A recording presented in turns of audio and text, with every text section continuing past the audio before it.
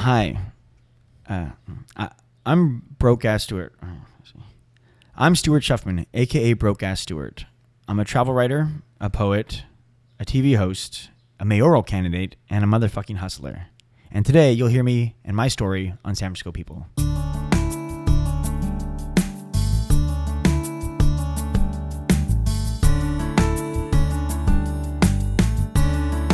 Welcome to San Francisco People. This is Frank Garza, and today's guest is Stuart Shuffman, better known to many of you out there as Broke-Ass Stuart. So as you heard Stuart talk about in his intro, he works on a lot of different projects, but he got his start writing about how to live cheaply in San Francisco and then later applied that to New York. And he's done a lot of freelance writing for publications such as Lonely Planet, Condé Nast Traveler, 7x7, and The Bold Italic. He created and hosted a travel show on IFC called Young, Broke, and Beautiful, where he traveled all over the country visiting new cities and telling people all the great things about them. And he's since turned his own website, brokeassstuart.com, into one of the premier arts and culture destinations for San Francisco and New York. So we talk about how Stuart got his start as a travel writer, how he transitioned from Stuart Shuffman to Broke-Ass Stuart, and some of his most popular pieces that he's written as a writer. We also talk about his latest project, and it's a big one. He's running for mayor in San Francisco, and he's on the ballot in the upcoming November election. Stuart tells me why he's running, what he would do in his first 30 days in the office, and which neighborhood he's most confident that he'll carry on election day. Stuart lives in what he calls the Smission. He shares his favorite spots in the neighborhood and throughout San Francisco. Now, before we go talk to Stuart, he likes to say that his material really isn't for kids. So I don't know if there's any kids that listen to this show. Probably not, other than my soon-to-be 11-year-old niece. But if there are, you've been warned. This shit ain't for kids. Let's go talk to Stuart.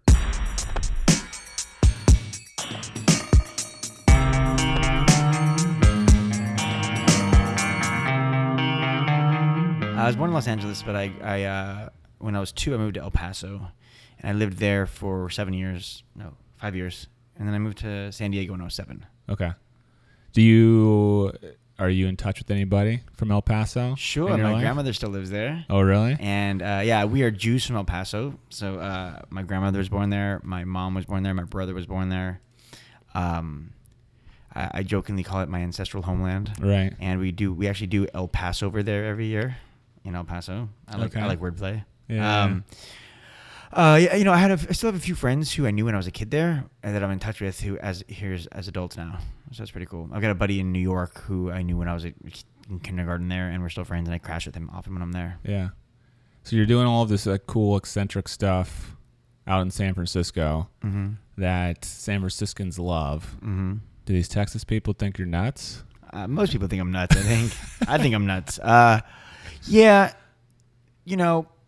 all the people I know in El Paso pretty much are old people, like my grandmother and some cousins and shit. But they're pretty stoked on what I'm doing. My grandmother thinks it's awesome. Yeah. Yeah. I mean, I come from a super, super open-minded liberal family, so it's like, oh, we've seen it all, Right. They're stoked on what I'm doing. Right. That's awesome. Yeah. So you grew up, you said, so from 7 on all the way through high school, you grew up in San Diego. Yeah. Went to school at Santa Cruz, is that right? That's correct. So when did you've kind of gone off the beaten path, I'd say. Yeah. Right? Versus typical get a job, graduate college, get a job, raise a family, blah, blah, blah. Did you already always know that was the path you wanted to take? Yeah, I knew that I didn't want a real job, like a regular job ever. It just seemed oppressive, and so I was like, well, I've always worked what I call pirate jobs, which is like service industry jobs where you can quit whenever you want, and I'm getting new one the next day, because I've always been able to, for me, doing those kind of at will hire jobs allows me to make the most amount of money in the least amount of time, so I can spend the rest of the time doing what I want to do. Mm-hmm. And I've never wanted to work in an office. Yeah. And so how did you, when you graduated, how did you get started doing those types of jobs? And then what ultimately led you to San Francisco? Well, my summer between my junior and senior year of college, I had an internship up here at Bill Graham Presents, which was at the time, the biggest, rock promotion company. They put on concerts at the Fillmore, the Warfield, all that stuff. They've been bought and sold a few times over, and they don't exist anymore. But so with that, I came up for that internship when I was 21, and I met a girl, and so my whole senior year of college, I spent every other weekend here in San Francisco. Mm-hmm. So I was here, starting in 2002. And so one weekend I'd come up here, and the next weekend she'd go down to Santa Cruz. So as soon as I graduated college, I immediately, the next day, moved to San Francisco because my girlfriend was here. And then, yeah, I've been here more or less. I mean, it's been home ever since. In that time, I've lived in New York for a year. But even when I lived in New York, this was home. I still plan on coming back here after doing researching the book I was doing in New York. Right. So you're Stuart Shuffman. That is true. But one day you became broadcast Stuart. Yeah. Well, I don't know if it was one day, but I want to hear the story, or the kind of that evolution. How did you first coin that name for yourself, and what got you going in that direction? Well, I was working in a candy store in North Beach, and it's still there, Z Chocolato. Man, I still go in there and get samples of candy. And I was working there, I had come up from Santa Cruz and I had a bunch of different jobs, and then I got a job there, and they paid decently, and, it was an hourly job, and I didn't know what else I was doing. So I was working there, I think, somewhere between part-time and full-time. I don't even remember, part-time. Because, I was doing at the time, I was trying to throw concerts. I was trying to be a music promoter, and I was terrible at that. I hate business shit, and I'm not very good at it. So I had a job there. I jokingly say I was a professional fudge packer because I packed fudge for a living. I like that. At the time, a guy who grew up in my neighborhood in San Diego came in with the woman who's now his wife. And they were engaged at the time. And coincidentally, they came in, and I hadn't seen them for a while. We're chopping it up. And as we're leaving, she gives me her card, and it says she's a travel writer. And I said, fuck, I want to be a travel writer. So I decided to become one.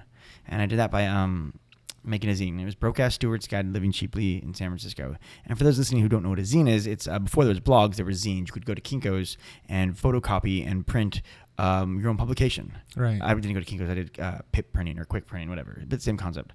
And so I put it out, and it was extremely popular. And it got Best of Bay in The Guardian and all the stuff. I did all the distribution by myself.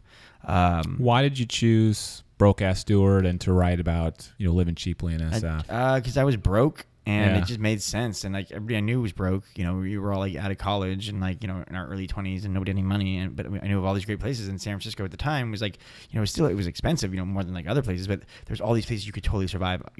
All these cheap tenderloin eateries that were delicious. A lot of them are still there. All the Indian places and all this stuff you could do to survive in the city cheaply. And so I was like, well, just this is what I know. Might as well do it. What is it? You write what you know. That's what I knew. Yeah. And so it took off, and I think you were saying you didn't distribute it. Oh yeah, so I was doing distribution all through the city by myself. I was in 30 stores probably. There's a lot more bookstores back then, 30 stores, and just doing my backpack, filling it up in my backpack, my Muni Pass, and once a month I'd go make a run, hit up all the different places, and do it on consignment. And then that was pretty popular, so I did a second version, which became very popular.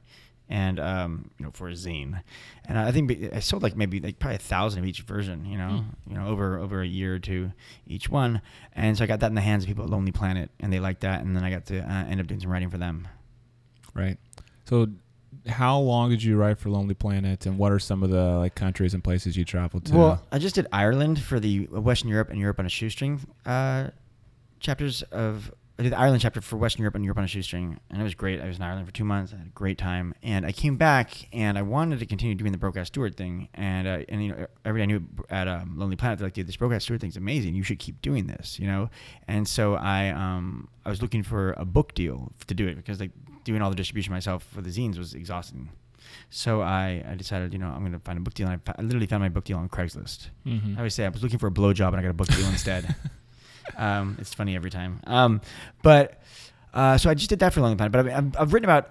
I still freelance for them sometimes. So the guidebook work is so much work, and I don't know if I really particularly. I mean, I've done now my own 3 guidebooks of my own, and stuff for Lonely Planet, and so I still now if I go someplace I can still pitch them stuff for their website or their magazine, but I just did that one trip for them. Okay. But I've written about. I've published stuff about Japan, Hawaii,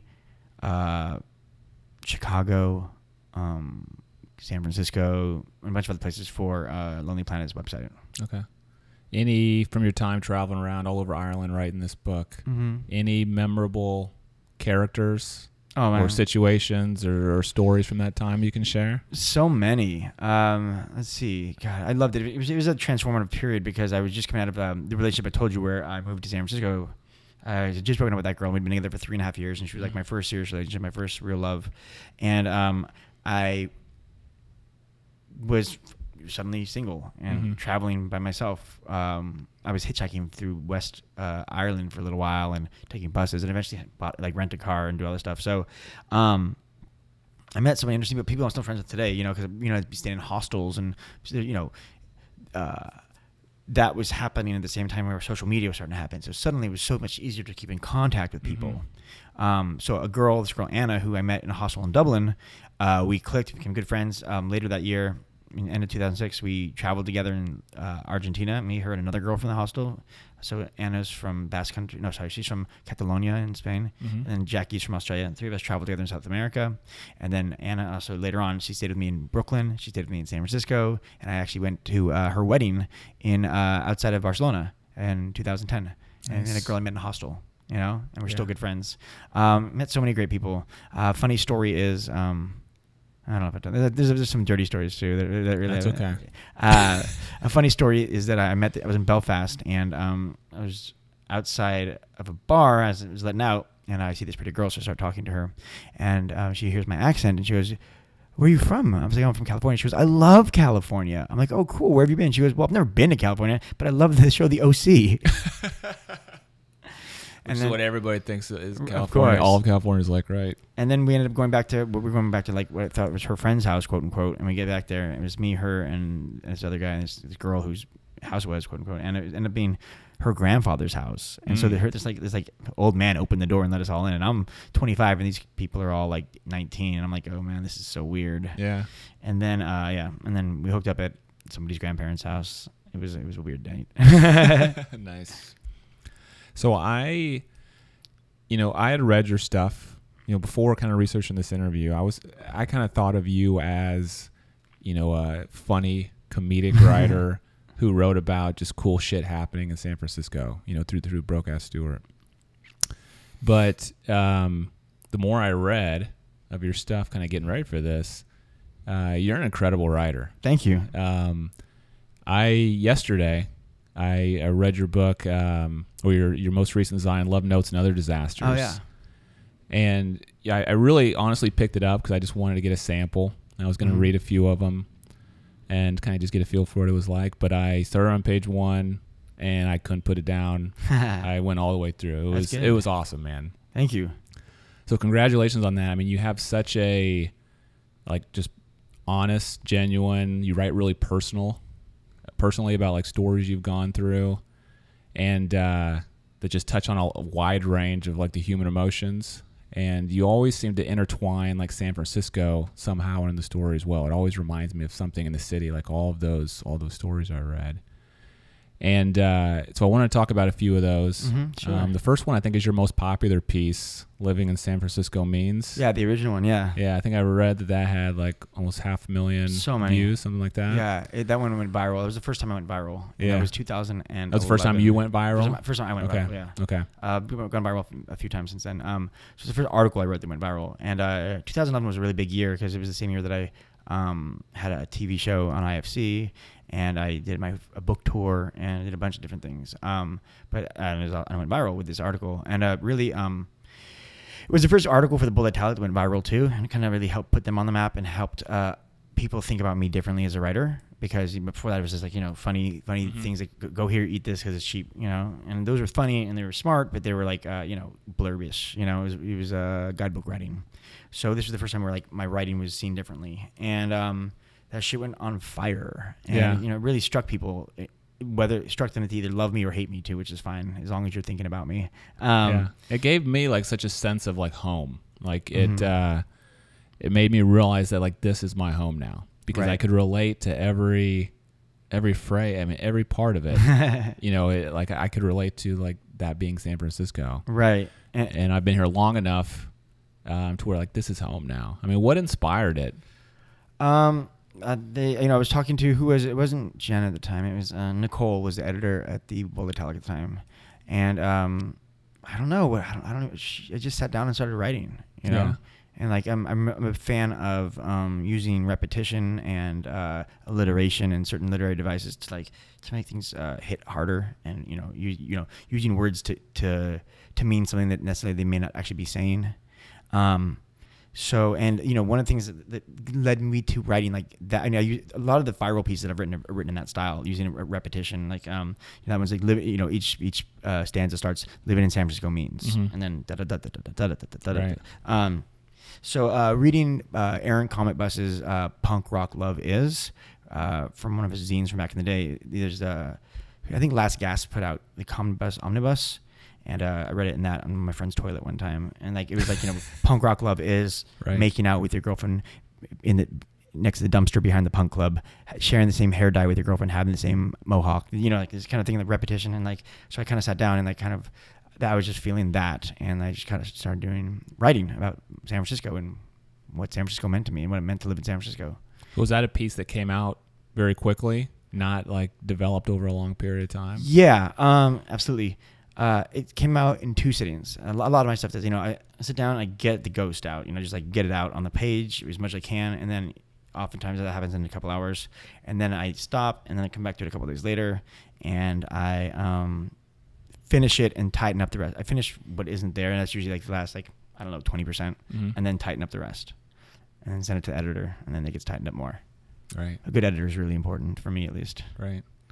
The other thing I really liked about your writing is that when you tell a story, I always felt like I was back there in that moment with you. Good. Which I think that's an amazing thing to like make the reader feel like they're right there with you.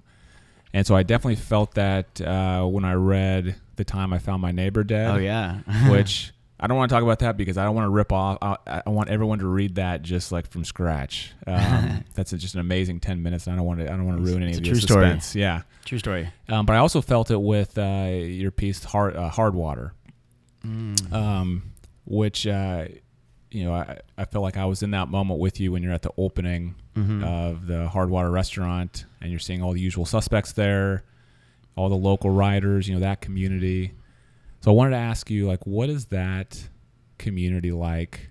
And do you have strong personal relationships from that? Is there a competitiveness amongst that group? What is that group like and those relationships like? Well, Hard Water came out of the column I did for 7x7, and then later on the Guardian called The Weeknighter. And it was really interesting because for a couple of years, what I was doing is I was like taking everyday experiences that were happening in San Francisco, looking at the changes that were happening in San Francisco, looking at big important things that are happening in the world, and using talking about a bar as the lens through how to see that. So Hard Water, the story is I'm at this opening for Hard Water, and it's this fancy place where it was myself and all these other writers, people like Caitlin Donahue, who was at the Guardian at the time, and Carolyn, who was at Eater at the time, and people who were media people, and we're all there, but we couldn't actually afford to be there if we were regulars, if we were like civilians or whatever, and how we have this kind of funny life of being able to make or break or destroy your fucking business, but we can't actually afford to eat there. So yeah, and there used to be, I used to go to a lot more press events like that. Lately I've been so busy doing other things, but a lot of there's less media now. The Bold Italic disappeared, now it's back, but it's like something else.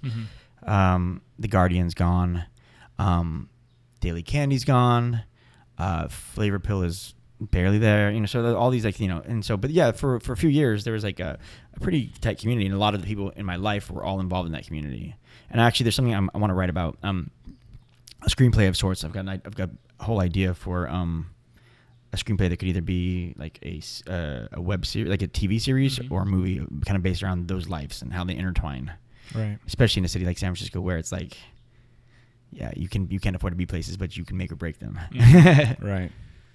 Well, I've actually had a few writers on the show. Oh, cool. And people are probably getting sick of me asking this question, but I always like to ask, of all your pieces that you've put out there, what is one that, I don't want to force you to choose like the best or your favorite, but what's one that you've done that you're really you have a lot of pride in, and if you could like point people to just go read just one piece, what would it be? That's hard. I'm really proud of my New York City book that I wrote. I was just really inspired and did it, and like I think that if there was such thing as like a hall of fame for guidebooks, it could be in there, because it was just like, it was, not to suck my own dick, but like it was sharp, it was funny, it was heartfelt, and it was real, and it was all done. It encapsulates New York City, what it was in that moment. And it's damn good. A friend of mine from Lonely Planet just hit me up on Twitter the other day, and she's like, yeah, I just picked up, for some reason I was inspired and picked up your New York City book again. She's like, it's fucking awesome. And I was like, yeah, thank you. But in terms of like easier to digest pieces, I just did a sequel to the Living in San Francisco piece, and that one went viral too. It was like Living in San Francisco Means Redux for 2015, and that one's pretty good. I think it pretty well sums up now. There's one called Why You Should Fuck a Writer, which is something I wrote. Enjoyed that one. Thank you. I mean, who could read that title and then not dig into that one? Right? And I like that one because, it's more or less like, people like critics of mine will be like, oh, well, it's just Stuart telling people to fuck him. And yeah, sure, of course. But like, also it's like really, it's more about like how hard it is to love, and the rewards and the perils of loving someone and being with someone who's a creative person, because we're crazy people. Right. Do you make enough with Broke Ass Stuart and all of that success to like pay all the bills, or do you have to have like supplementary job? No, I still bartend. You still bartend? Right now I'm down to bartending once a week. Yeah. But I was bartending 3 times a week up until recently. And yeah, now I brought in my buddy Alex is doing sales for the site, ad sales, which is really helping, because like before I was doing everything, not everything, a lot of the editorial and editing and stuff. And I've always had really great writers who make content, but then like I was in charge of like, making it happen, doing social media, trying to do ad sales. I just couldn't do it all. And I brought in Alex, and he's just killing it, like actually making money for once and paying writers and like doing all this stuff. And we did this Indiegogo campaign a couple months ago, which was very successful. We made our goal, and that also helped me give me the breathing room that I could do things like run for mayor, and I did, and cut down on my shifts a little bit and start paying my writers and doing all these things. Like it gave us, because I don't want to get investment from like these fucking VC firms who don't care about creating things, and they just care about exit strategies. I'm not interested in that. I'm interested in making something sustainable that moves people, and we can do it our way. You don't have to suck anybody's dick to do it. Yeah. So yeah. All right. Well, so speaking of that, you kind of mentioned mayor. Yes. I want to talk about, you're running for mayor. I am. And I guess throughout your career as a writer, or whatever you want, in Broke Ass Stuart and all that, you kind of said what you wanted to say, right? Drop an F-bomb wherever you want to, speak your mind all the time with, whatever you want to say. Now that you're running for mayor, do you feel like you have to tone it down? No, I think it's even more important now for me to say what I want to say. So you're going to be the same old Broke Ass Stuart and take the same approach and not tone anything down or adjust to what people's expectations are. It's even more important, to say things how they need to be said. Right. Because, it's funny. I've been getting a lot of, writing for the Examiner, which has been a trip. It's been really interesting. It exposed me to a whole bunch of people I would not be exposed to otherwise. But because the readership of the Examiner is like a different readership than, normally that I would have. I get a lot of cranky old man letters sent to me in email, like, your fucking words are so blah, blah, blah. A real man would be able to express himself without F-bombs and stuff, and it's like, go fuck yourself. I don't care. Like, people don't get it. If you're focused on the fuck word or the shit word or the asshole word, then you're missing the whole point. Right. Those are just kind of exclamation points, Yeah, I get that. Okay, so let's play devil's advocate here for a second. So what a lot of your critics might say, maybe the candidates you're running against, they're going to say, Stuart, you don't really want to be mayor. You just maybe want the publicity, or you want this as a good writing topic, or you never held public office before. Stuart doesn't know what he's doing. How do you respond? How do you respond to that? Well, I was vice president of my high school. Right. Okay. So there's that. But I mean, obviously, the people who know what they're doing in quote unquote, are fucking things up. Right. You know, look at what's happened under Ed Lee's tenure. You know, and he's a guy who's a radical housing rights activist who sold his soul. You know, and look what's happening. Like, this guy used to organize rent strikes in Chinatown, and he was part of the protest at the I Hotel. You know, to keep disabled elderly Filipinos from being evicted. You know, and now he's helping perpetrate the same shit that was happening then that he was fighting against. So sometimes it takes someone who's not part of the establishment to shake things up. And I'm running for mayor more than anything to change the conversation, you know, to be able to say, look, this is what's important. And I have a voice. I have a voice in the city that people listen to for some fucking reason. Yeah. And I want to be able to use that voice to say, hey, this is wrong. And we as a community need to stand up and do something about it, you know?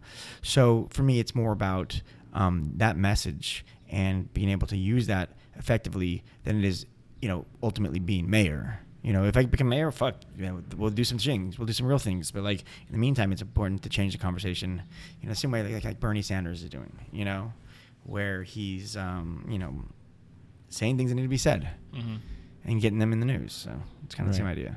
Okay. So what would you, if you got elected, what would be your goal for the first month? What would you get done immediately? The first thing we do is clean up people poop off the streets. We get rid of people poop. It's very solvable. It's very solvable, and there's a lot of human shit and needles out and about on the street, and it's fucked up. Okay. So how would you do that? It's pretty easy, man. We just need more bathrooms. Yeah. These people who are shitting on the street don't want to do that. In the past 10 years, 50% of public bathrooms have been closed, whether that's BART, Muni, public parks, you know. So open those things up. And not only that, put little biohazard waste bins too, so people can drop their needles. So that way there's less needles on the street.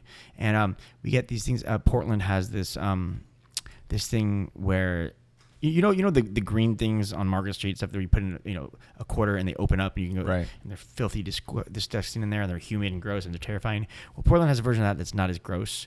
That actually you can there's grating in the top and the bottom, so you can see people in there without, you know, messing with their privacy. And there's nothing to deface. There's no mirrors. So it's actually like, you know, you can tell like it's a place to go to the bathroom. You know, right. we could put those up right now. There's also a program in the Tenderloin called Pit Stop. There's two in the Tenderloin, one in the Mission, and they are pop-up bathrooms with an attendant, and people can go. I read that when they first did that, the block in the Tenderloin that had that Pit Stop, street poop disappeared by 60%. This is very solvable and not that expensive, you know. So why don't we do that? So that's top of my list. Right. You know, something that like is an action that we can do. Like, you know, other things are a lot more complicated, you know. I mean, and like, you know, the poop is obviously part of a bigger issue, the fact that there's 10,000 homeless people in San Francisco. But you know, it's a big Band-Aid, and then next you tackle homelessness, you know.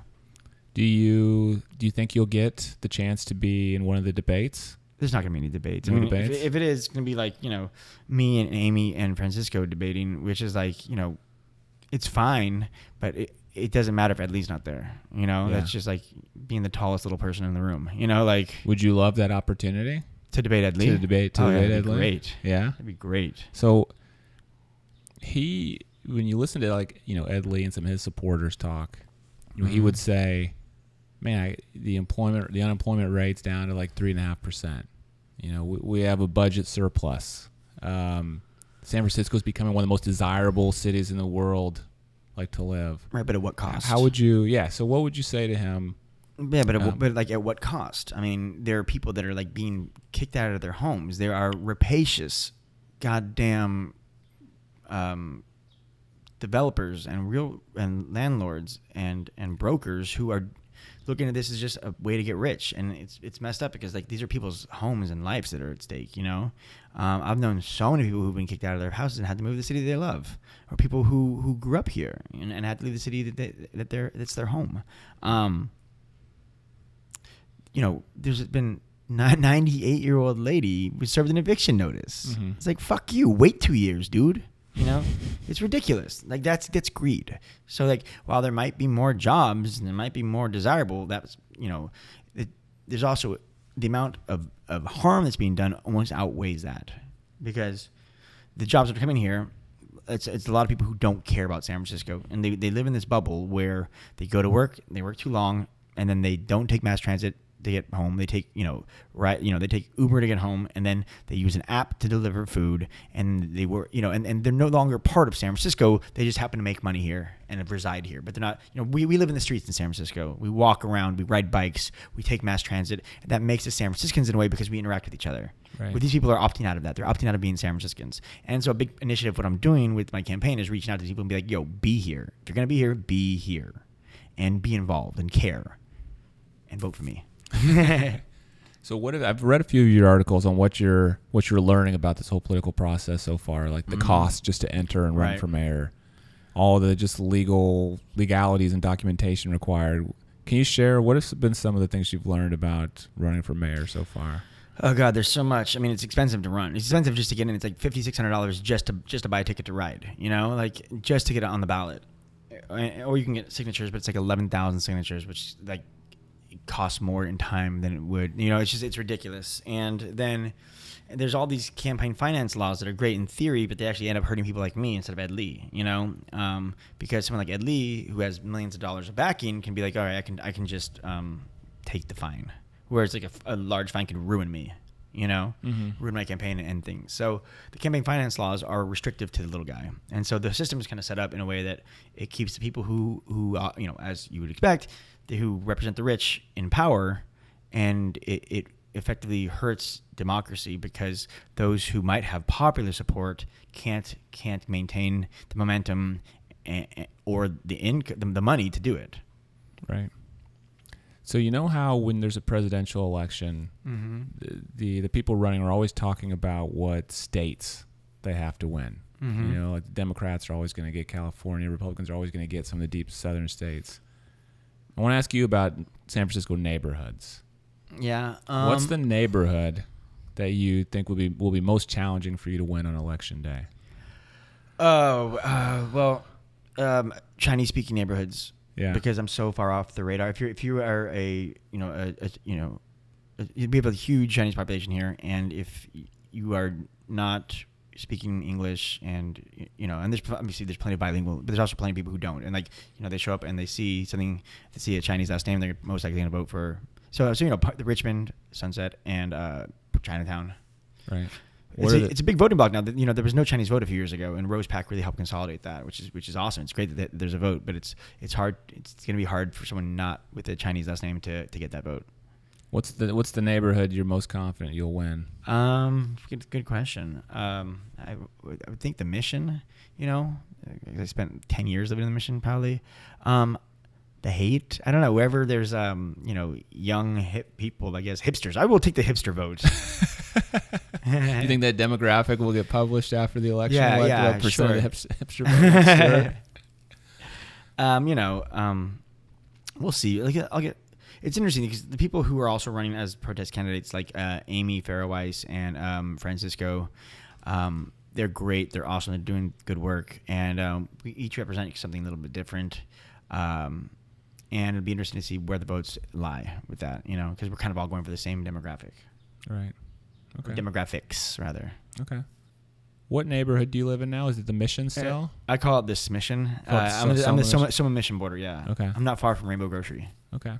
So I always ask everybody, what are their 3 favorite places to go or things to do in your neighborhood? It varies. I'm in the Gaslamp Cafe on 12th and Howard all the time because it's like a local coffee shop, and I work there I work out of there often. In my neighborhood, I like the Willows, which is a block down from that, which is a great little neighborhood bar. There's so much. I mean, I live in a great location. I'm a few blocks from Van Ness and Market, so I'm right by all the transit, and I can walk most places. Rainbow Grocery is incredible, although I wish they had meat. I've never been in there. Oh, it's great. I mean, their produce is beautiful. It's expensive. It's all organic. It's a co-op. I wish they had meat, though, because I'm a carnivore. I'm an omnivore, and if they had meat there, it'd be easier for me to just go there and get responsible meat. Right. I try to eat responsibly when I can. It's not always feasible because of price, but whatever. What else? There's so much good. I'm not far from Zeitgeist, which is classic. Mm-hmm. What else? I don't know. I just love where I live. There's a lot of poop on the street. You know? And there's a lot of the soundtrack to my night is often, people ranting at the moon.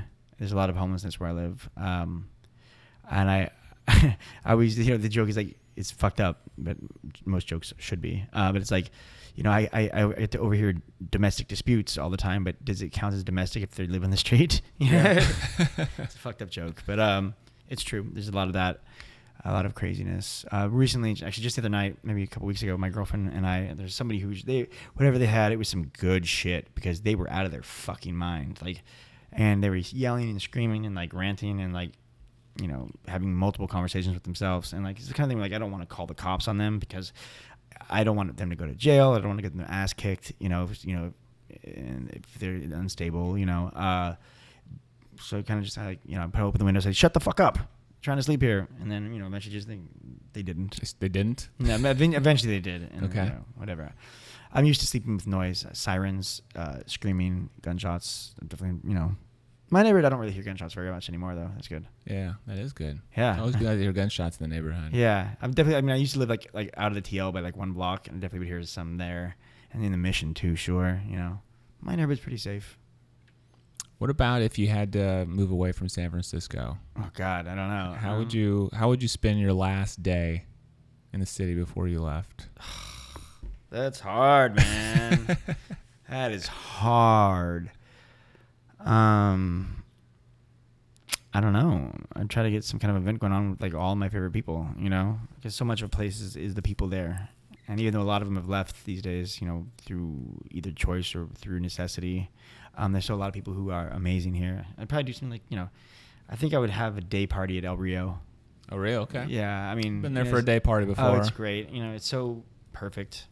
Or something like that, right? And have like everybody come out and we do some, or maybe I'd say Dolores Park. Dolores Park's out of control these days, But day party in El Rio, we maybe have some people doing some barbecue there and just drinking and dancing and having some good tunes spinning. Be awesome. Last meal in San Francisco? Oh yeah, I mean, where would you have man. your last dinner before you like headed off the bed? Can you think? I don't know, man. I know it's a tough one. I don't know. I really like Lolo a lot.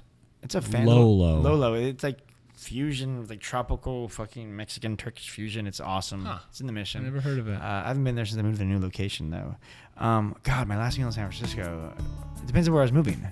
If I was moving to like, New York, then I'd probably get some Mexican food. Yeah, you don't have anything over there. Not like this. Right. Yeah, I'd get a big old Mission burrito probably. Okay.